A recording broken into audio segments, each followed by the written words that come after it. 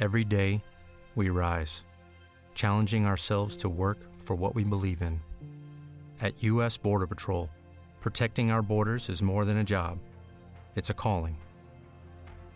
Agents answer the call, working together to keep our country and communities safe.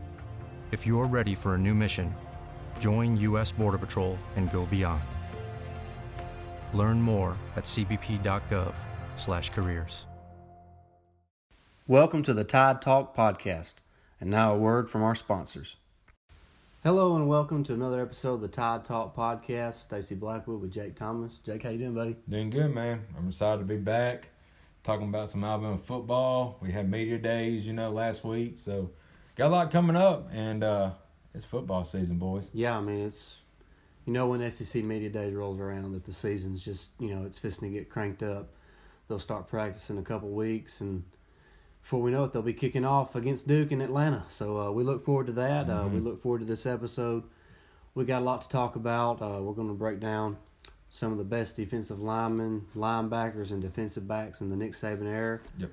And like all the other lists we've kind of done, it's going to be really tough to narrow it down to 5. So I think what we've done is we decided just to list several names and kind of talk about those guys individually a little bit. And so we're going to do that. We're going to start off with the defensive line.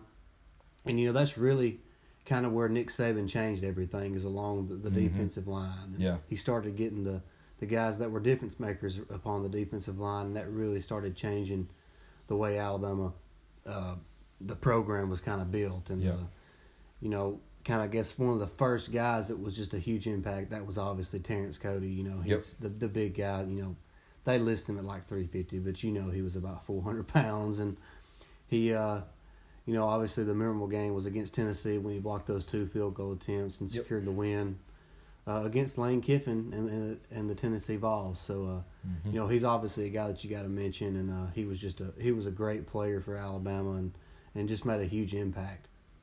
Yeah, and, we always talk about, and you always hear, you rebuild a program with your offensive line and your defensive line and then go out from there. And that's what Alabama did, or Nick Saban did. He got big Terrence Cody. 340-pound, I don't know what he was in college, but he's listed as 349 right now, so he's probably about that in college. But, it took two, 3 people to block him. You usually left, a linebacker free to rush the quarterback. And, he was a big old boy, and he just took over that defensive front, held it down for a couple of years. And, of course, Stacy mentioned he had the 2 big blocks in that Tennessee game, and that was great to see. Looking back on it, he could have got a penalty for taking his, helmet off with, I think it was like 2 seconds left when it happened, and the clock wound down. But I'm glad it happened. I'm glad it finished the way it did, but I really enjoyed Mount Cody, and he didn't really pan out in the pros, but it's. I think is he still in prison? I know he went to prison for what was it? I don't know. I know he started dog fighting. Yeah. But the last thing it says here was the Ravens have released him back in 2015. Yeah. So I don't think he's been on a team since, but. He did. He's had 87 career tackles in the NFL, but he just. It's just a big old boy like that. He's just going to take up 2 offensive linemen, which gives your guys in the back, your linebackers to make a play. Yeah. He was, back in that time, which that's been a decade ago since he's been at Alabama, and at that time it was a ground and pound attack in college football. The spread hadn't really began to catch a lot of steam yet. So you needed that big guy in the middle of that 3-4 defense to plug the holes and eat up space, and Terrence Cody was the perfect fit for that. He was. And he was made priority when he was coming out of junior college, and he had 2 fantastic seasons at Alabama. Man, he was fun to watch. Oh yeah, he played with so much emotion. Oh yeah. And when we saw that when he bought that field goal. Yeah, he was, like Jake said, he was just one of those guys that you enjoyed to watch. And, we certainly miss those big guys. Now a lot of the defensive linemen are, they're a lot thinner than they used to be. And I don't imagine we'll see many Terrence Cody's anymore. No, not that big as he was. He was a mountain of a man. Right. And you know, moving on down the list, we got guys like Quentin Williams, who obviously just had one of the best seasons for a defensive lineman, really ever in college football. Yeah. I mean, he completely dominated all the opponents. He covered up a lot of deficiencies in the Alabama defense last year. Alabama was young in the secondary, and he allowed, with his ability to create pressure on the quarterback to cover up a lot of those deficiencies in the back end of the defense. And, he could stop the run. Like I said, he could rush the passer. He was just a great defensive lineman. That's why he went, what was he, like, third pick? Yeah. A very humble guy. One of the funniest moments with him was, of course, when they was doing the media session with right before the Oklahoma game, and he was like, "I really don't think everybody, Kyler Murray as good as everybody." And then he paused, and he had that big grin on his face, and they was like, "What are you gonna say?" He said, "Nah. I think Saban was in the background somewhere. Like, you better not say nothing, son." Yeah. But he was, he earned that third pick, and there's a lot of people who thought he could have been the first overall pick. I mean, he was that good in college and for Alabama. It was great to see him play. He played with a lot of energy, a lot of emotion as well, and just a great, humble kid. Oh, he's definitely one of the most likable players. Yeah. That's come through Alabama. He's like a giant teddy bear, really. He is, yeah. And talking about some of his numbers from last year, he finished the season with 19.5 tackles for loss and 8 sacks, and for a guy that's playing in the middle of the defense, that's pretty stout. He was almost getting in the backfield as soon as they could hand the ball off. So yeah, and he was so disruptive and made a lot of plays, and that's obvious for being the number 3 pick to the Jets. And we look forward to watching what he can do in the NFL this season. Yeah, definitely. Man, it's another guy that I really enjoyed. We're going to go to the next guy, Jonathan Allen, and my greatest memory of him, of course, was a Superman fly. I think that was against, what is it, Trevor Knight? Yeah, in Texas A&M. Yeah, Texas A&M, man. I don't know. He broke through the line, and the running back was his assignment. He went low, and Jonathan just jumped over him, and everybody remembers it. It was a classic memory that we'll never forget. And talking about another humble guy. He had a lot of he played with a lot of motion, and he was just a very likable guy as well on the team. Always well spoken. Of course, he had the famous line after Alabama beat Michigan State. When the reporter asked him, nobody beats a team in the semifinals of the college football playoff like this, and he just simply said Alabama does. Yeah, that's one of my favorite moments, of any player in Alabama history. Yep. And like Jake said, he was a dominant player. He had dominant junior and senior seasons at Alabama. His junior season, he had 14.5 tackles for loss with 12 sacks, and then his senior season, 16 tackles for loss with 10.5 sacks. Just a dominant man upon the defensive front. And, right now he's playing for the Redskins, and obviously he's having a good career early on. And I expect a really long and successful NFL career for Jonathan Allen. I do too. And somebody that played alongside Jonathan Allen a little bit, guys like Dalvin Tomlinson. He had a great career at Alabama, and he kind of had one of those moments that was pretty funny, talking to the media when they asked him.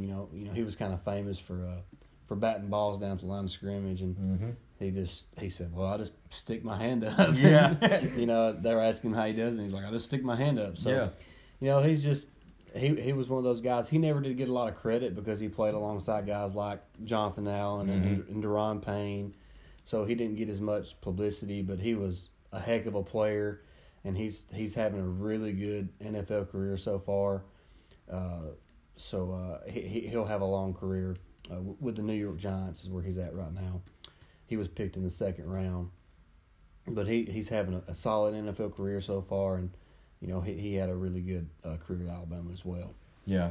Another guy that I really enjoyed, Marcel Darius. Yeah. Everybody remembers him having the interception, and he just pretty much just slammed. He threw the ball and packed it. He got a penalty on. It was in the championship game, and against Texas, wasn't Texas. it? And I think he was the one that tackled Colt McCoy, got him injured too, wasn't he? So he had that going for him as well. But he had a great career at Alabama as well. I mean, he's another humble guy. I mean, he had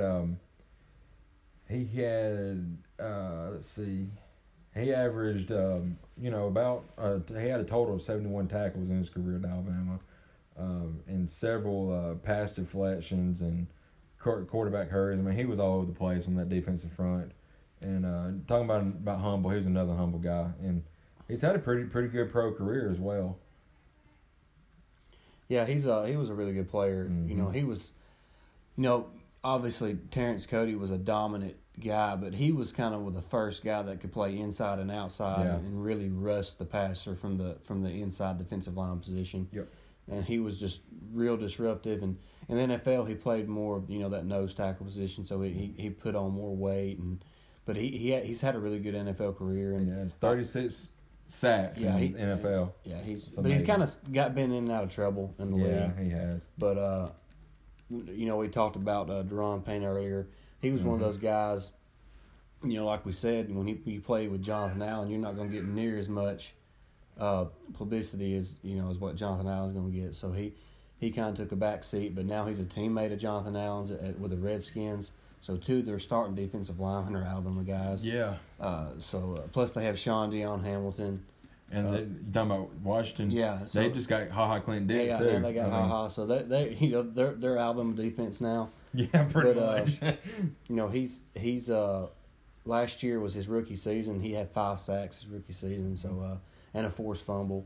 So, he was a really good player for Alabama as well. And He didn't really put up big numbers at Alabama, but he was really disruptive. He was disruptive. And was kind of a force along that defensive line. Another guy that was awesome on that defensive front was A'Shawn Robinson. He got drafted in the second round, but a lot of people thought he could have been a first-round pick. I mean, he was so good. He had a lot of tackles as well. I mean, he was all over the place. He had he had 5.5, 3.5 sacks, so that would be 9 sacks total in his career. So it's averages out. So I mean, he was another guy that was very disruptive player. Yeah, he was a really good player, and he was recruited as a lot of the people had him listed as an offensive lineman, but obviously when he got to Alabama, it was obvious he was a defensive lineman, and definitely he was a really good player. And that's one thing. The defensive line has been so dominant the last few years. We got a lot of good players on the defensive line right now, but that's some of the few guys we wanted to mention in along the defensive line. Mm-hmm. But as far as linebackers go, obviously that's another position that's been really strong the last several years. And kind of the first guy there was Dante Hightower. And guys like Courtney Upshaw, they were really dominant in their careers at Alabama, and they've both had pretty good NFL careers as well. Upshaw's always battled weight issues, so hasn't really lived up to his potential in the NFL. But Dante Hightower's with the New England Patriots has been outstanding, and he's won 2 or 3 Super Bowls now. Yeah, with the Patriots. I mean, the Patriots are a machine, just like Alabama is in college. Right. Guys like Dante Hightower, he come in and he actually wasn't. I mean, he was like a 4-star, so he wasn't just super heavily recruited, but he played alongside another great and Rolando McClain. Yeah. He's from our backyard, pretty much. Yeah, he's pretty much from our backyard, and he dominated college football. Yeah. And, I hate that he couldn't stay out of trouble. Yeah, I mean he was a true freshman when he started, and he started 8 of the 13 games, and finished the season with 75 tackles and 2 interceptions. and a sack. In sophomore year, he pretty much doubled that in tackles, had 3 sacks and interception. And then, of course, the championship season, he dominated in 2009 and helped that defense finally go over the hump and finally beat Tim Tebow's Florida team that 2009 and got to the championship game. And a lot went on the back on that defense, went to Rolando McClain. He was really, really good. Yeah, Rolando McClain was a beast, and he would have been a beast in the NFL as well. But just can't stay out of trouble. I know. Every time he comes home to Decatur, he gets in trouble. So I know. he just needs to stay out of Decatur. But so obviously we've mentioned guys like Rolando and Dante. Then we got guys like C.J. Mosley and Rashaan Evans. Reuben Foster, Reggie Ragland. I mean, the list literally could go on forever. Yeah, they're really great football players and done a great job. And I think though it's kind of weird. Like my favorite guys that we've had so far, like just favorite players to watch, is Reuben Foster and Rashaan Evans. Yeah, I love watching those guys play because they could fly, sideline to sideline and make plays. And Reuben Foster, when you knew it. He laid out Leonard Fournette, and that was awesome. Yeah, he cleaned him up pretty good. Yeah, he did. Yeah, that was awesome to see. I mean, he come in like a missile. Yeah. That's another mentality I love about Nick Saban. All of his guys, they will hit you hard. Yeah. And everybody on that defense will hit you, and they ain't afraid of it either. Right. It's awesome. But the list goes on, and we've got a couple of studs coming up on the defensive line and in the linebacking core that who knows? We're still doing this, and 5 more years they may be in our top 5 by then. Right. Yeah. And another guy I want to mention real quick in linebackers is Sean Dion Hamilton. Yes. He's one of those guys that never really got a lot of publicity because he played with Reuben Foster. Yeah. But the dude's a stud. I mean, he's playing in the NFL and having a good career so far. And I think he'll make some noise in his career. And he was one of those guys that I wanted to give a shout out to because he was a heck of a football player for Alabama. Man, this list goes on and on. Right. I mean, like Jake said, the list is endless. There's it seems like thousands of guys. It obviously ain't. There's only 10 to 20. Right. We could go on and on. We can have an hour-long podcast on each position group. But we understand that people don't have that kind of time to listen to that long of a podcast. So we want to kind of keep it as short and as we can, but while also giving some good information and some good thought and all that. And we originally was just going to do the top 5 best players, but we've been doing this for a few weeks now, probably about a month, and it's just so hard just to pick 5 guys, right? Because at every position we've had, great talent there, and it's just so hard to just pick 5 guys. That's why today we decided we would jot down a list of some of our favorites that right. would make our list of so we would talk about them. So that's why we're doing it like this today. Right. We Reggie Ragland, forgot to mention him. Yep. He's a local product as well. Yep. From Bob Jones High School. He was a really good player at Alabama, and I believe he's starting for the Chiefs. I believe, and he's one of those guys who just always played well. He never had a bad game. It never seemed like he missed an assignment, and just a solid football player. He was more that thumper on the inside, not really that finesse guy like a C.J. Mosley or a Reuben Foster, but he was one of those run stuffers, and and could play the pass a little bit as well. Yeah, and he is at the Chiefs. Yeah, he is with the Kansas City Chiefs right now, and he'll have him a good career in the NFL, and he won't ever be probably not a Pro Bowl or anything, but he'll be a solid NFL starter or role player, right, for his career. You think about all these guys we have mentioned got some kind of role in the NFL. Not to mention what's fixing to come up, and Judy, all these guys. Alabama has put probably the most people in the NFL here in the last couple years. It seems like. I mean, it's. Oh, there ain't no doubt about that. Yeah, if you want to make it the NFL, go play at Alabama. Right. I mean, that's the best speech I can give to recruits. And speaking of which, I don't know if anybody's seen it or not, but LSU has released some video about their new locker room and how they're talking about this is a game changer. What's it going to change? You're still going to get beat by Alabama in November, and it's not going to be close. No. I'm sorry. No, I hate to bust your bubble, LSU, but you're not Alabama anymore. You're not even close. No. I mean, I don't think anybody in the West is Alabama tier right now. To me, if I had to pick the biggest threat, it'd be Texas A&M. I do too. They have the better coach. Yep. And they have the better quarterback, in my opinion. Yeah, Kellen Mond's a pretty good. So that's just my opinion. But we can talk more about that as the season gets here. Right. But I had to throw some shade at LSU because they think that their new locker room is going to somehow make them better. Yeah. That ain't got nothing to do with anything. They got control. Yeah. And y'all seen what he's capable of running on the beach. Yeah. I mean, he can't even catch his grandson. He ain't going to be able to coach no football players. His run game's going to be awful if he can't even stand up. But before we get too off track, let's talk about some of the great DBs that we've had at Alabama. Obviously Minkah Fitzpatrick to me is the obvious choice for number one. That was one of the easier ones as far as picking the number one guy. To me, it's obvious that Minkah Fitzpatrick's the best defensive back that Alabama's had under Nick Saban. Yeah. Then, of course, you got guys like Landon Collins, Eddie Jackson, even though he missed picking up that fumble for a touchdown. I think that was it was like against Western Kentucky or something. But I never will forget that. I know. But got Dre Kirkpatrick, Marlon Humphrey, Mark Barron, HaHa Clinton Diggs, Javier Arenas, Eddie Jackson, Kareem Jackson, going way back to early on in Nick Saban days. Man. And speaking of which, Kareem Jackson's having a hell of an NFL career. He is. He had probably his best season last year. Yep. And I think he got paid this offseason. I think he did too.